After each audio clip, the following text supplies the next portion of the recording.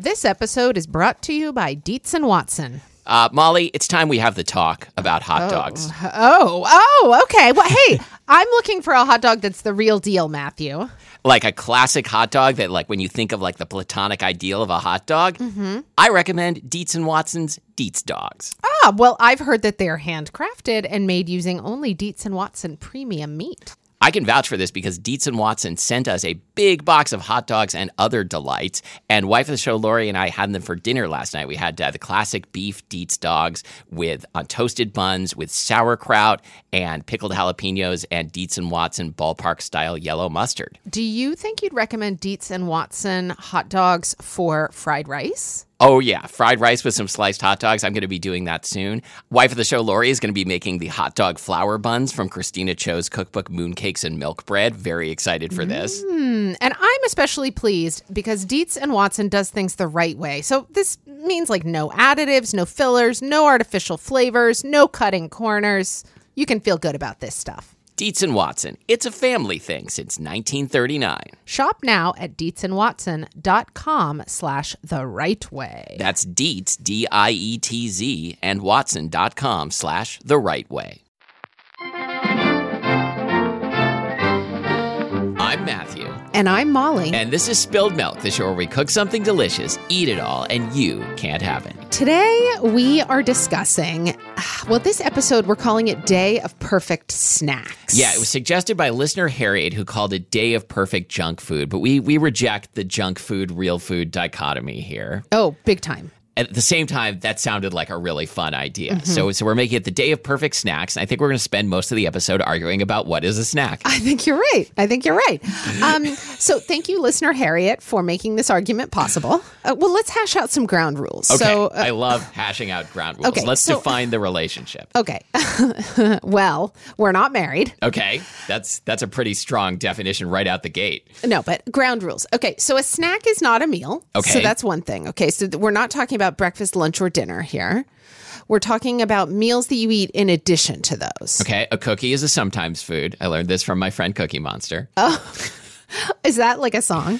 I think it's like they briefly tried to make Cookie Monster like an annoying guy who like teaches your kids lessons about nutrition and abandoned that after terrible. 1 week. That's terrible. Okay, so are we talking in general about sometimes foods? No, I mean, Okay. maybe. I mean, so, like I definitely have snacks every day. So, I mean. Oh, I have snacks Yeah. at least twice a day. Okay, so the ground rules. So here's what I'm going to say. Okay. So we're not talking about breakfast, lunch, or dinner. We're also not talking about just like ordinary snacks, like what you eat when you're hungry between breakfast and lunch. We're talking Yeah. about like the ideal. Okay. And so for me, I want to say that my snacks that I mentioned today are going to be somewhat globetrotting. Oh, mine too, for sure. And I just realized I put mine in a separate Google Doc so you wouldn't be spoiled. Oh, you did? And then forgot to print it. So I'm going to pull that up on my phone now. Go Okay. ahead and vamp. So what I realized as I was thinking about this and as I was kind of in my mind traveling to all kinds of places to steal snacks from those places is that snacks for me are very location dependent and very situation dependent. Oh, yeah. Definitely. So, and like very time of day dependent. An example comes to mind. Yeah, we usually have cheddar goldfish around the house. And to me, cheddar goldfish are like not one of my favorite snacks. I don't dislike them in any way. Yeah. I just never reach for them. Yes. Right? Yes. And yet, there is a bar in downtown Seattle. I don't know if it still exists. I know we've talked about this before, where like for $3 they'll sell you a bowl of goldfish to go with your drink. And that sounds perfect. And like the last time I was there, which was years ago, like we went through like 4 bowls of $3 goldfish, like which cost the bar absolutely nothing, and we just loved it. Right? Yeah. Situation dependent. Yeah, I think even more than like, regular meals, snacks are so situation dependent. Yeah. Okay. So I don't think those are like ground rules, but we're positing a thesis. Yeah. So, but I think like not choosing like a basic snack. That's a ground rule for this episode. Right. Because Okay. like we've talked about Cool Ranch and or nacho cheese Doritos enough on this show, I think. I did write jalapeno chips on my list, but the truth is because they are just so perfect. They are just so perfect. But they are also an ordinary snack for me. So I don't know. We'll get there. We'll get there. We should have remember one time we had a judge on a bonus episode. We did. It was France versus Japan. Right. I think maybe we should have gotten a certified judge. Is that a certified judge? Yeah, it's like a notary, but they come wearing robes. But they also have a rubber stamp. Yeah. I love that. Yeah, and a gavel. That's what I'm going to start doing for a living. So let me know, everybody, if you need a certified judge. I am self-certified, and I'll judge. All right. So basically, if you just need a judgy person. A judgy person, yeah. Like Cookie Monster briefly was. Exactly. Okay, so Matthew, you wrote on the agenda here, is dessert a snack? And I wrote, no. But is a dessert item that would work perfectly as an after dinner dessert, is that a snack if you eat it outside of mealtime? I made some pudding the other day because wife of the show, Lori, had some dentistry done and needed to eat soft food for a couple of days. And I'm like, great, this is a great opportunity for me to eat pudding. I haven't been eating that pudding after dinner. I've been eating it at 3 p.m. Is that a snack? That's a snack. Okay. That's a snack. But I think also, so last night, my mom hung out with her, grandmother age friends, the Tonys. Yeah. I've met at least one of the Tonys, maybe two. Now there are two Tonys. The third Tony has kind of fallen off a little bit.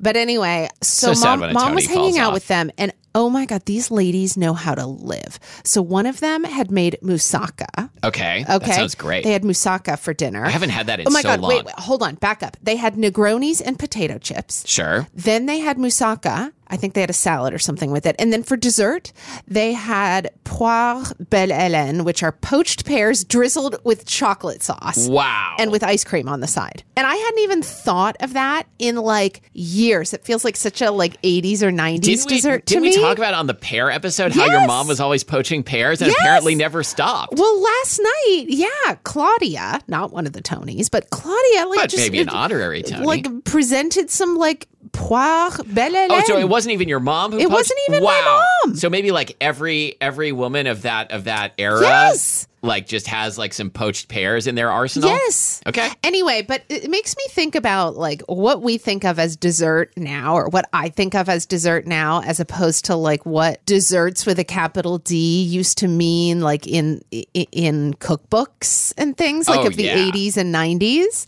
It was all elaborate multi-step things like poire belle Hélène. Yeah. And I would still be happy to eat a dessert like that. Too. I just don't want to make it. But this is not the dessert episode. This is not the dessert episode. This is the day of perfect snacks. So all this to say, what I'm trying to say is it seems I can't imagine having a poached pear with chocolate sauce and ice cream at 3 p.m. and calling it a snack. Yeah, that's a little rough. Pudding is pudding. Of course, pudding can be a snack. But pudding you can literally buy pudding snacks. Yeah, but pudding is a really casual dessert. Pudding is a real casual Matthew, dessert. Would you if you were making molten chocolate cakes just on a regular basis, would you just make yourself one at 3 p.m? That's not a dessert snack. I mean, that's a pretty bold counterfactual that you've levied here.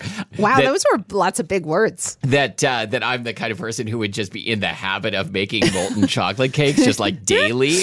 Everybody is. Okay, but everybody's that person. I think there's a Trader Joe's molten chocolate cake. I haven't bought it in a while, but I'm sure there is, right? I would make that for a snack. Interesting. I don't know if I would. Yeah. Okay. Well, it's a good thing we're not actually talking about snacks in general. This is the perfect snack episode. Okay. So I want to ask you, how do you typically snack? Take me through a day and skip over all of the non-snack parts of the day. Okay. So in the morning, there needs to be some sort of mid-morning snack. Yes. I'm going to get hungry by 10 a.m., 11 a.m. at the latest. And sometimes I will go ahead and eat lunch then. But I need a snack in the morning usually. 11's, let's say. Yeah, absolutely. So for me, on a non-perfect snack day, this is usually a piece of fruit. Mm-hmm. Or a little bit of cheese and some crackers. Yeah, as you know, I'll talk about mine also, but I'm not really a reach for a piece of fruit kind of person, but we've been getting this apple, fruit mostly CSA. apple CSA, and so I have to put on my to-do list every day, eat an apple. Oh, you do? Yes. Oh my gosh. And then do you have a little checkbox next to it? Well, I write my list in my Japanese day planner. Okay. And then I check it off. Oh, that's great. That's great. I do have to write some ordinary things on there, like take the garbage out and stuff like that, but not usually eat an apple. That I usually think to do. Okay, so 10 o'clock. 10 o'clock, apple, or something similarly. And I always cut up my apple. No, like just biting into it. That's I like biting into it, but I also like wedges. Also lately, a pear or an Asian pear is a great 11. Yeah, I'm getting some really good Asian pears in the box. Yeah. Okay, and so then let's talk about afternoon. So if I'm really on my game, and again, this is not a perfect day, but this is like a good snack day. The cupboards are newly replenished, let's say, from the grocery store, and I have my pick of whatever I want. That sounds nice. So at like 3 in the afternoon, or maybe 2 in the afternoon, maybe I would make myself a mug of tea. And gosh, I might have a couple graham crackers and some dark chocolate. Ooh, yeah. Yeah, that is like so delicious. Sounds like deconstructed s'mores. Yes. And then, wait, Can have I we get discussed? that? Hold the marshmallow. Hold on. Have we discussed my middle of the night snack? Surely we've talked about this, right? I assume we have, but like if you ask me, like, what is your middle of the night snack? Like, I don't know. So I have gone through periods in my life. First, like obviously when I was breastfeeding, every breastfeeding person is hungry all the time. Yeah. But when I was breastfeeding, I used to keep graham crackers on my bedside table and would like chew them in the night while dropping crumbs on my baby's head. Then I figured out it started grossing me out the way they like stick in your teeth. You know, graham crackers I know exactly what you mean. Yes. Instantly turn into like mud. Mush. Yeah, mud. Anyway, so I switched to nuts. I decided that like sleeping the rest of the night with nuts in my teeth was probably somehow preferable to graham crackers. Sure. Did you ask your dentist? But I've stuck opinion? with it. So there was one night last week when we ate like a perfectly normal sized dinner. Mm-hmm. But for some reason, everyone in my family the next morning woke up and we all agreed that in the middle of the night, we were all starving. Like, I don't know what happened. But I was the only one that night who actually got up and did something about it. But so you don't still maintain a nut crock on your bedside table? Not on my bedside table anymore. But I returned to my nut eating habit last week. And I got up at 3:30 in the morning and stood in the kitchen and ate a handful of almonds. And the next morning, I reported to my spouse that I had my night almonds. Nice. And that night, my spouse got hungry in the middle of the night and they got up and had some night almonds. And they were like, that worked really well. It sounds good. Like just a handful of almonds was like enough to stop the hunger pangs. I don't know why our weird human bodies are getting hungry at like 3 a.m. We're eating a totally normal dinner. Yeah, maybe like a gas leak or something. Maybe it's winter. Maybe our bodies are like turning into bears and we need to be eating more. Have you been somehow like hotboxing your house with weed smoke? That would be fun. That's my only theory. Yeah, I do not midnight snack at all. The only time I ever midnight snack is when I've recently gotten back from Japan and like my tummy thinks it's dinner time. I love when you say tummy.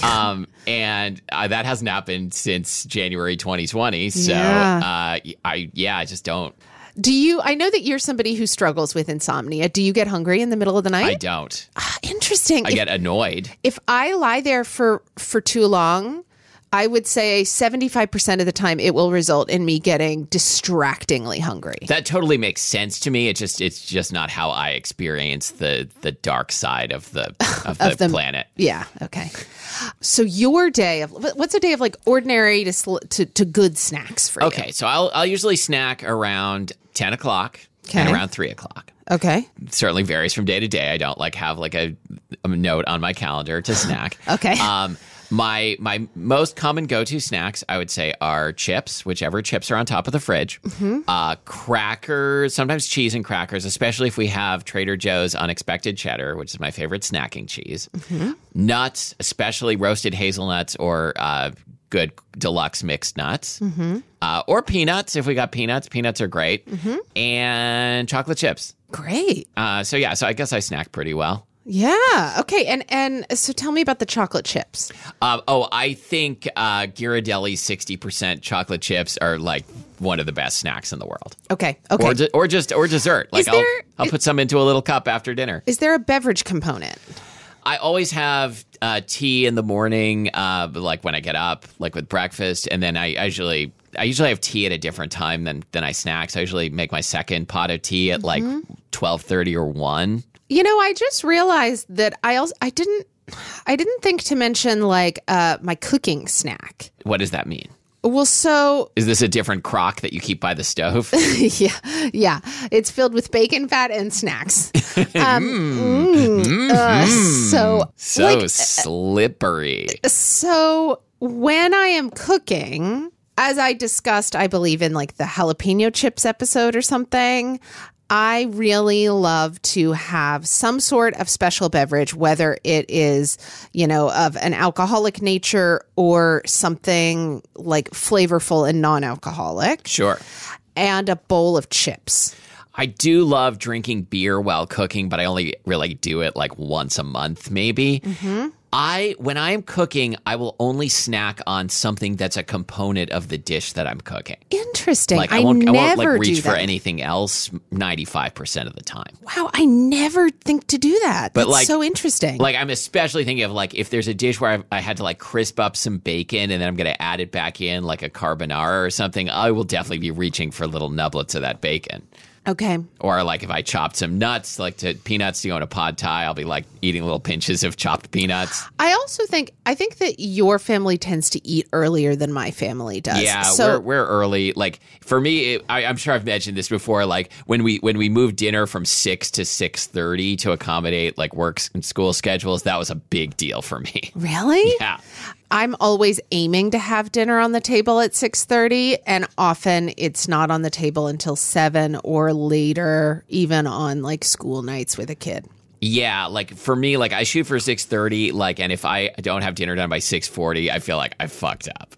Wow, really? I know, like I just cannot get it together. I know I don't need to hold myself to the standard. No one cares but me, but like I don't know. Wow. Well, anyway, this may explain why I tend to have like an actual like cooking snack because my dinner's later.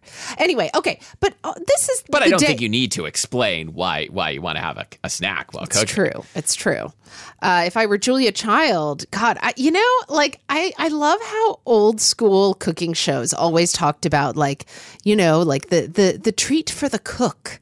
Or, like when you're roasting a chicken and the cook gets to have the oyster. I was just going to say, I still don't 100% know what that is, but I know that the cook gets it. I love finding the oysters when I roast a chicken, which I haven't done in ages.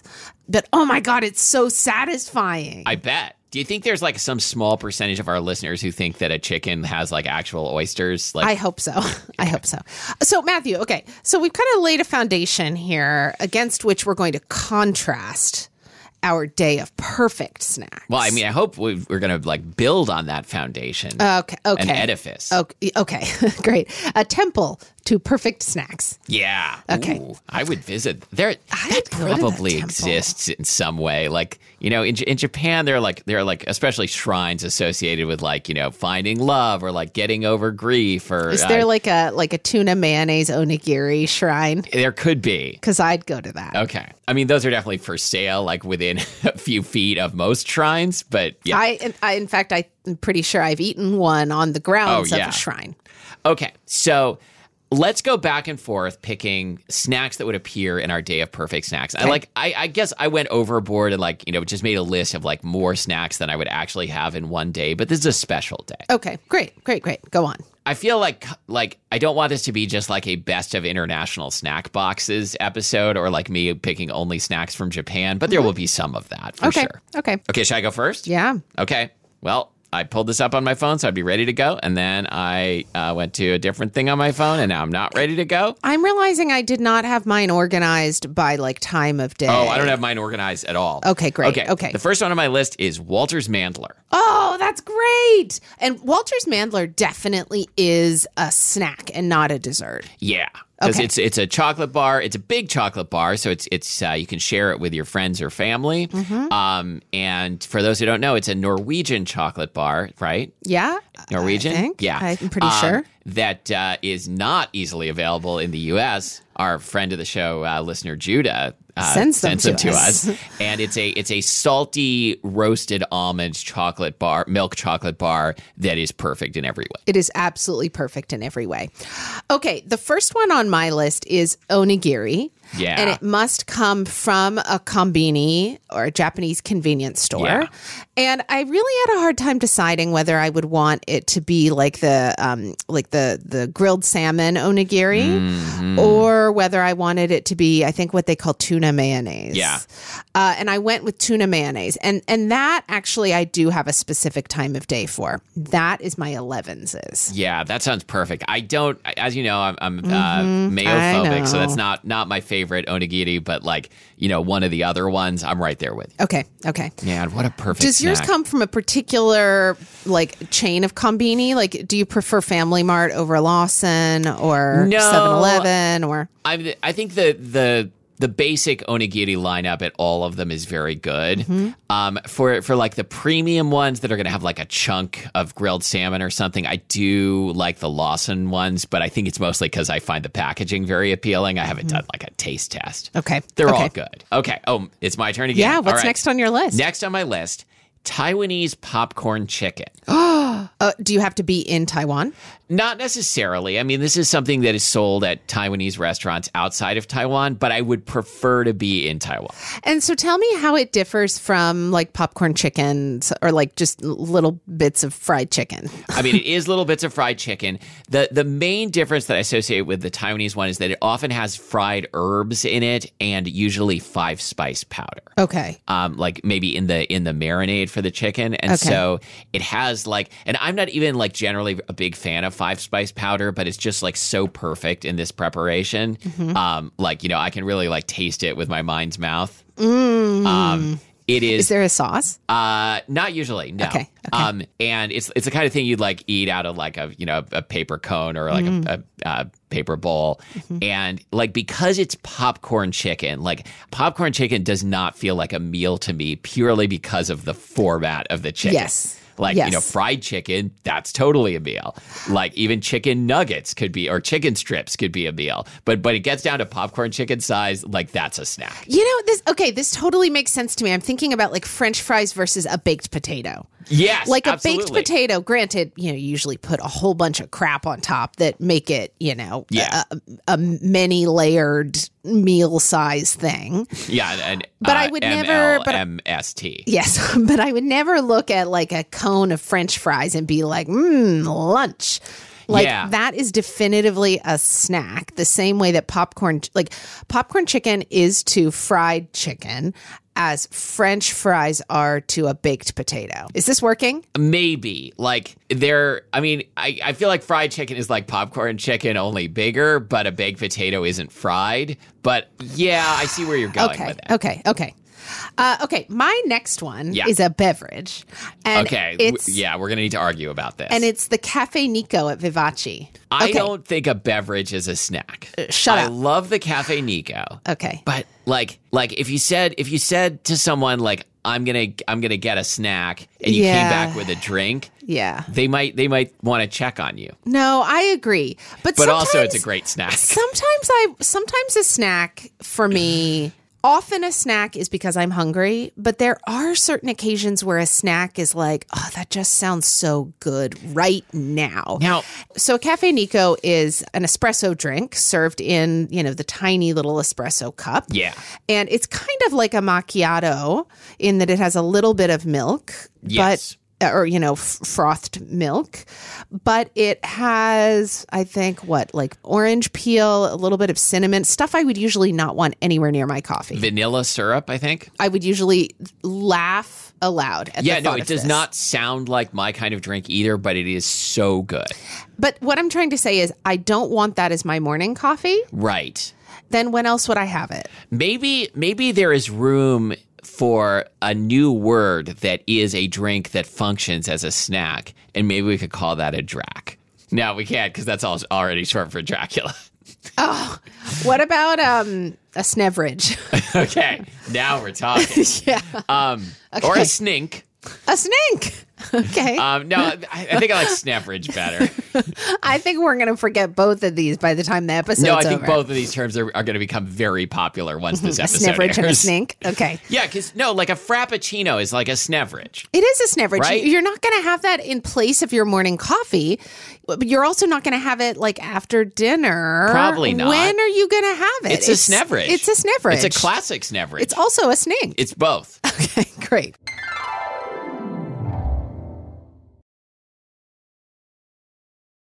Everything's changing so fast these days, and that's a great thing. I mean, back in my day, we were lucky if we could get one video to load on our desktop computer. But now, there's the Xfinity 10G network. That means the fastest internet, with faster speeds rolling out every day, and internet that can power a house full of devices at once with ultra-low lag. So while one person streams a movie from their room, another can play video games in the basement, while another TikToks in the kitchen. It's the next generation 10G network, only from Xfinity. The future starts now. Restrictions apply. Actual speeds vary and not guaranteed. Planning an international trip and want to learn the language of your destination? Then check out the language learning program Rosetta Stone on desktop or as an app. Rosetta Stone is designed to immerse you in the language you're learning. Plus, the True Accent feature even gives you feedback on your pronunciation. Don't put off learning that language. There's no better time than right now to get started. For a very limited time, listeners can get Rosetta Stone's lifetime membership for 50% off. That's 50% off unlimited access to 25 language courses for the rest of your life. Redeem your 50% off at rosettastone.com today. My next Day of Perfect snack item is this would absolutely be at the top of my list, really. Okay. It's Pondering, the Yes. donut from Mr. Donut in Japan. And Yes. it's a donut. The dough is made with mochi, so it's kind of like chewy and stretchy. Mm-hmm. And it is made of like 8 balls of dough fused together that can be pulled apart and eaten Into what look like little donut holes. into what look like little donut holes. It's the greatest feat of human engineering, probably. And would you have the plain or the glazed? The glazed. Okay, I think, you know what? I did not have the ponderang on my list, but I'm going to put in there the Japanese sweet potato ponderang, like the seasonal yes, one. that is very good, That too. is really good. You know, like those purple skinned, kind of white fleshed potatoes. They probably have it right now. It's that flavor with the chewiness, the friedness. Ooh, yeah. Yeah. Okay. And you're so right. Like, I don't really want a pondering for breakfast. No, I don't really enjoy having a donut for breakfast, but I love having a donut for snack. Yes. Okay. All right. My next one is the heel of a very good baguette. Oh, that is such a good pick. Because, again, like, let's say you're in France and you've got good bakeries all over the place. Just imagine that feeling of like walking home at the end of the day or whatever. You stop and get your baguette. Maybe it's still a tiny bit warm and you break off I think it's the quignon. I think is the French word for the heel of it, I think. And is that word only for the heel of bread? It doesn't just mean heel in general? I think. Wow. I'm not sure. Also, isn't that a hairstyle? No. Okay. Close. In the right moment with really good bread, it's hard to beat that. Yeah, you know what? Sometimes I'll have a piece of toast or half an English muffin for a snack. I split an English muffin with my mom this weekend. We were like over at a cousin's house and we were both a little nibbly. Is that the end of the story? Okay. No, but what I was going to say is I put a lot of butter on it. Yeah. And it was unsalted butter. So you would think it wouldn't be that great. It was so delicious. I mean, it was the kind of thing where like I could feel a little butter dripping in my mouth, like as I took bites. It was fantastic. Did you get like butter on your face? That happens to me sometimes. I don't know. Nobody told me if I did, but I also had a napkin. Okay, well, I have something to tell you. Okay, great. Thanks. All right. I already forgot what your pick was. No, it was my pick. The heel of a... Oh, no, it was the heel of the baguette. Heel. Oh, yeah. Okay. Go on. My next one, this is a real niche item that I don't know if it exists anymore, but I think like discontinued snacks are fair game for a Day of Perfect snacks. Okay. The Korean hazelnut Snickers bar. So only available, like made in Korea? Made in Korea Okay. and only available in that region. I've had some I had the American hazelnut Snickers, which I think is okay. Okay. And I think I've even had like other regional hazelnut Snickers, but the Korean is by far, it's the real one that really tastes like they put a bunch of fucking hazelnuts in there. And Wow. like Someone sent me some, and that was probably the best time of my life. You know what? Maybe we have a listener in Korea who is really interested in sending us some. I have a coworker who lives in Seoul. Maybe I could ask. Yeah, I think you should. Maybe we could trade. So my next one is something that I really have only had a couple of times in my life. And this is the Italian, specifically Pugliese cracker taralli. Oh, Are you familiar with these? You put this on the list, and I didn't know what it was. Okay, so taralli are a type of cracker. I believe they are, a regional specialty of Puglia. Okay. They're the shape of a donut. Okay. They're small. They're maybe like silver dollar size, a little bigger than an American quarter. I think I know what you mean. I think I've seen these for sale at De Laurenti, maybe? Yes, okay. You have seen them at De Laurenti. There's usually olive oil in the dough, and so they have this wonderful, flaky crunch to them. They're fantastic, and they come in either like plain flavors or fennel seed, or sometimes like black pepper. Anyway, it is a very, normal thing in parts of Italy, especially Puglia, to, at aperitivo time, be presented with a little bowl of taralli along with your Campari and soda. It's the equivalent of our cheddar goldfish crackers. Yes, exactly. Yeah. Anyway, and I mean, talk about like situation and location dependent. Yeah, gotta be in Puglia for this one. But yeah, so Louisa Weiss, distant friend of the show. Okay. Louisa Weiss, food blogger behind the Wednesday Chef. Louisa Weiss. Did something happen? Well, no, but like we've never talked about her on the show, have we? Oh, we've definitely talked about her on the show many times. So friend of the show, Louisa Weiss. Louisa got married in the Marche region of Italy 10 years ago. Happy belated anniversary. I got to go to her wedding, and my mom and I went to Puglia afterwards and kind of had a little vacation together. I think that was like the last time. That's the heel of Italy, right? Not quite. Which one's the heel? Is it Basilicata, Campania? I think Puglia is the heel. Is Puglia the heel? I think it's the Quignon of Italy. Good God, I've been there, and yet I don't know. Because we had this conversation recently, and I didn't know what Basilicata was, but I think Puglia is the heel. Hold on, I'm going to get to the bottom of this. Let's see who can get there faster. It's a race to the bottom. God, you're right. It's the heel. Bang. God, I've never been to Italy. God, I'm an idiot. I've even been there. No, it's fine. Like, I think probably it was 10 years ago. Yeah, and like, if you ask like the average American to like put names on like a map of the U.S., they'd be like, I don't know, like what's Idaho? Maybe it's the same in Italy. Yeah. Anyway, I distinctly remember sitting with my mom and having a Campari and soda and a bowl of taralli. And can you tell I've been feeling nostalgic lately for travel? No, I think about the Pont de Ring every day, multiple times. I spend a lot of time indulging. Like, I know people, nostalgia gets such a bad fucking rap, but sure. I spend a lot of time, I allot myself a lot of time to travel in my mind to places I have not been to in a long time and to hang out there and to like really feel it. Like it's like a physical sensation. I think that's very healthy. I love it. I do it all the time. I think nostalgia is bad when you're like, the 50s. That was the best time in America. Like World War II. Right. What a fun time. The greatest generation. Yeah. Yeah. I think like reminiscing about a thing that made you happy is not what people are talking about. Oh, okay.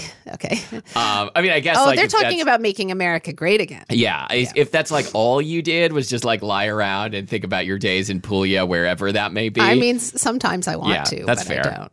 Anyway, I think I maybe have too many because I have like 5 more. I started to short circuit a little bit. Okay. My nostalgia carried me away. Okay, so here's what I'm going to attempt to do. I'm going to have my final pick be a segue into our next segment, which is a new segment. Okay. All right? Okay, yeah. So one of mine is an oyaki from Refute, which is a little pancake shop outside of Nakano Station in Tokyo. They have several flavors. So Why have I never been there? I don't know. Matthew. I'll take you there next time. God. We'll go to Japan together again, right? Yeah. Okay. It is a little savory. Well, no, it's savory or sweet pancakes, but I guess mostly sweet pancakes. And they are made in like a cast iron mold, like a griddle that has indentations, so the pancakes have like a perfectly circular shape and they're kind of thick. Okay. And the one to get is the classic red bean paste. Okay. And is it filled? it is filled. It's a filled pancake. So they put in a little batter. They put in a dollop of red bean paste, and then they put some more batter on top. They flip it. It's cheap and it's super hot. Burn your tongue, so you have to wait for it to cool a little before you eat it. And it's one of the things in Japan that's totally acceptable to eat while walking down the street, which is generally frowned upon. And this was like a big breakthrough for me when I was trying to convince myself to like red bean paste, which I really found challenging, but is a beloved ingredient in Japan. And I found one day, like it was a cold day, and I'm like, I want one of those red bean paste pancakes. And I got it, and it was so hot, and it was so delicious. Ah, that sounds fantastic. Do I remember? Okay, so as you're leaving Nakano Station, walking toward the Sun Mall, is it on the right at the entrance of the Sun Mall? Next to the stand-up soba udon stand. Okay, I think I know where it is. Like across the aisle from the Castella cake place. Yes, exactly. Okay. Yeah. Okay. Oh, I can't wait. I know. All right. Okay. And we'll go to Bar Victoria. Oh, yes. Okay. So, do you have any other picks, or is that our day of perfect snacks? I'm going to leave it there. Those are the ones that came to me first, and I really want to keep it perfect. Yeah, I agree. Oh wow, thank you, listener Harriet. That was really fun. Okay, so are you ready Make for our a snacks new? great again. Yeah. Oh boy. Oh, I'm sorry. Are you ready for a new segment? I am. Okay, this segment is called Playing Catch Up with Matthew. I have a feeling I know what this segment is about. Boop, Okay. boop, boop, boop, boop, boop. So we recently did, an omurice recipe with special guest Brian Washington. And we talked about this Japanese fried rice omelet that is usually made with ketchup in the filling and very often served with a drizzle or even like a big dollop of ketchup on top. And I hate ketchup so much. But I remember you texting me after you made this, because it has ketchup worked into the fried rice. Right. And I remember you saying, like, it was delicious. It was delicious, but Brian's recipe for the ketchup is like cooked into the fried rice, so it doesn't like read like ketchup. And then for the topping, the sauce has ketchup in it, but it also has some other things in it that I do like. Yeah. So I was able to pretend it wasn't there. Okay. But I was saying, like, during that episode, like, my life would just be easier if I could accept ketchup, because it comes up. People love it. Like, I'm the problem here for sure. And so I'm like, wait a minute. Once I learned to accept red bean paste, what if I could do the same thing for ketchup? I have a question about red bean paste Yeah. before we move on. So have you come to really like it, or do you just tolerate it? I would say I like, in the scheme of like things that I might find as a dessert filling, I would give it like a 6. Okay. So like unless I'm going to that one pancake place, I'm not going to choose it over chocolate or like, vanilla pastry cream or something. Okay. So it's not my favorite. In the right context, like, it is the thing I'll order, and now I am totally fine with it in any context. Like, if Great. I'm served Okay. it, I will eat it. Okay, great. Perfect. Whereas, like, literally, if you serve me ketchup, like, I need to like figure out a way out of the situation. Like, So- I might flee on foot. Can I ask a couple more questions? Ketchup, does it evoke like a disgust? A disgust, yeah, for sure. So that's really different, though, from this red bean paste. Oh, I found it pretty disgusting before I got to like it. Okay. Like, not to the same extent as ketchup, because I hadn't been exposed to it as much, maybe. But like, it sounded like very much not my thing. Okay. All right, Matthew. So what did you do? I don't have a good explanation for why I don't like ketchup, but I was like, maybe I can become a person Yes. who lives in society rather than like On a the fringes. Unabomber type. Yeah. So here's what I've done so far. So my goal is, like, by the end of this experiment, however long it may last, to feel like anytime if I'm served ketchup, I will be able to get through it and maybe even enjoy it. Okay. And so the first thing I did was I went down to Little Woody's, my favorite local burger place. Okay. And I ordered a burger with all things I like plus ketchup. So I just got cheddar cheese, grilled onions, and ketchup. Okay. But this was a big commitment. I mean, yeah. Like a burger, on the one hand, I'm like, okay, a burger's a good idea because there's so much flavor in the other components of it, right? But also, like, you didn't get to control the amount of ketchup that went on that. And it was like a full meal covered in ketchup. Right, because I knew, first of all, like, I didn't want to, like, squeeze a ketchup packet. I am not ready for that. And also, I knew, like, if it was up to me, I would, like, put it on, like, a tiny little segment of the burger and, like... I'm fascinated by this because my spouse, as you may recall, has a real fruit aversion. Yeah. Like, they are fully, like squicked out by fruit. Sure. All fruit. All fruit. And I can put, like, lemon juice in a dish and they will eat it. They can even see me do it and they will eat it. They can now, like, cut up an apple or a pear or whatever for June, but they are physically repulsed by fruit. And they would never do something like this. I'm not saying that as, like, a judgment against them. Like, what you did is a very surprising thing. I'm surprised too. So I got this burger. It was a rainy day in Seattle. I didn't have a plan for where I was going to eat it, so I just ate it walking down the street, and I ate the whole burger. So could you see the ketchup? Oh, yeah. Could you taste the ketchup? Yes, absolutely. I do think the grilled onions, like, went a long way, and that without it would have been much more challenging. Okay. How did you feel about, like, feeling the ketchup, like, at the corners of your mouth? So I definitely had very like moments of revulsion. And then I was like, this is a burger, and this is, like, the topping, like, probably the most popular burger topping. Like, I can do this. And, like, I like the burger flavor. I like all the flavors. Like, I can even be okay with the ketchup flavor, I think. And I finished the whole thing. And would you do it again? I'm going to do it again. Like, do I want to? Not really. Okay. But I'm going to. And I did phase 2. I've now had ketchup twice. Okay. Because I made myself a snack of frozen French fries, like the shoestring fries, which are my favorite format of frozen French fries. I like to overbake them a little bit. And I'm going to make myself a little bowl of fries. I'm going to dip every fry in ketchup. And I did. And what did you think of fries in ketchup? Had you ever had it before? Never. Wow. What did you think? I feel like there's something, like, analogous to this that, like, I know it sounds like I just arrived from another planet. Yes. You're Brendan Fraser in Encino Man. I'm Encino Man. I love how often I think we've referenced this movie I have at not least seen. twice. I've never seen it either. And I'm scared to see it. Like ketchup. Yeah, no, I would see it. We should probably watch that. Yeah, I don't want to. Okay, go on.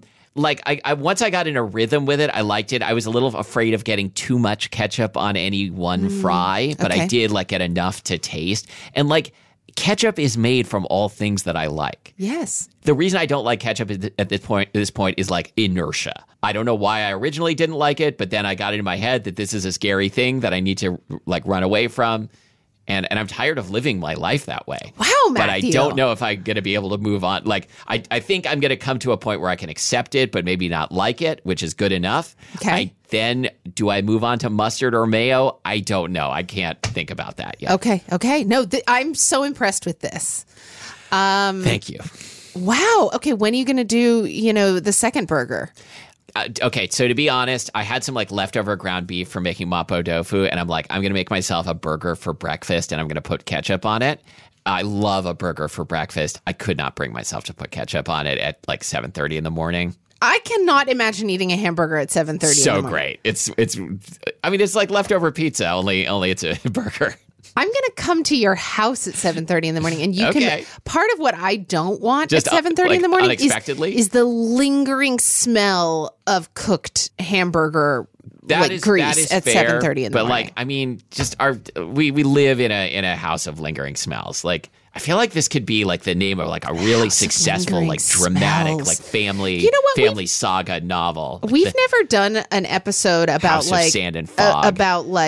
cooking smells because so both. You mean the smell of things being cooked, or literally trying to cook smells? No, but Yeah, no, you're right. We should do an episode on cooking smells. You live in an apartment that you do have a fan over your stove that I don't think does anything. You have wall-to-wall carpeting and, like, not a tremendous amount of cross ventilation. Right.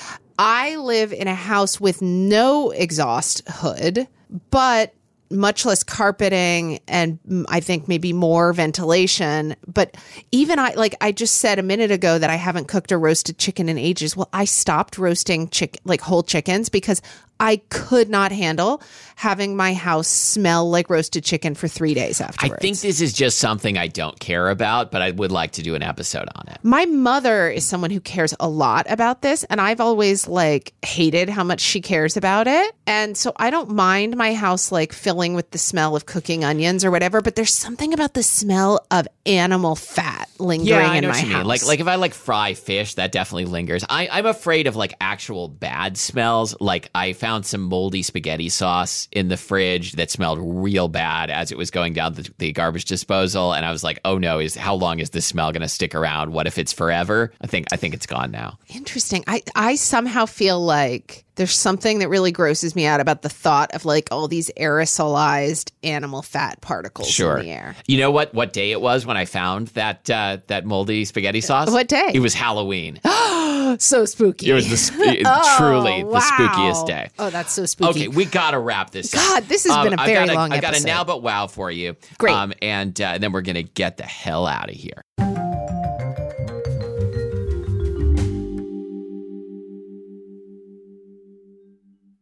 My Now But Wow is not a new book, but the author does have a new book in translation coming out soon, and every book of hers to me is an event. It is the book I'm picking this time, though, is Record of a Night Too Brief by Hiromi Kawakami, whose best-known book is called either Strange Weather in Tokyo or The Briefcase, depending on which translation you're reading.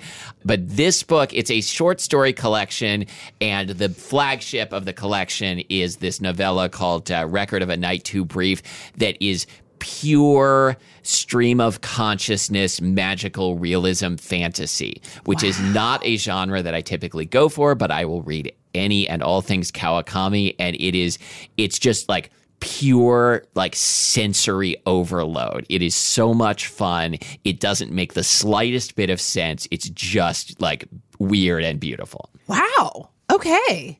Fantastic. So that's Record of a Night Too Brief by Hiromi Kawakami. That's right. Great. Our producer is Abby Circatella. You can rate and review her wherever you get your podcasts. Abby loves that. Yeah. You can chat with other Spilled Milk listeners at reddit.com/r/everything spilled milk. And is there anything we want people to chime in about, to tell us about? We could always use some listener mail, contact@spilledmilkpodcast.com if you've got a question that we could answer on the show for you. Yeah, for sure. As always, thank you for listening to Spilled Milk, the show that is hosted by a couple of heels. I'm heel number 1. And I'm heel number 3. Wow.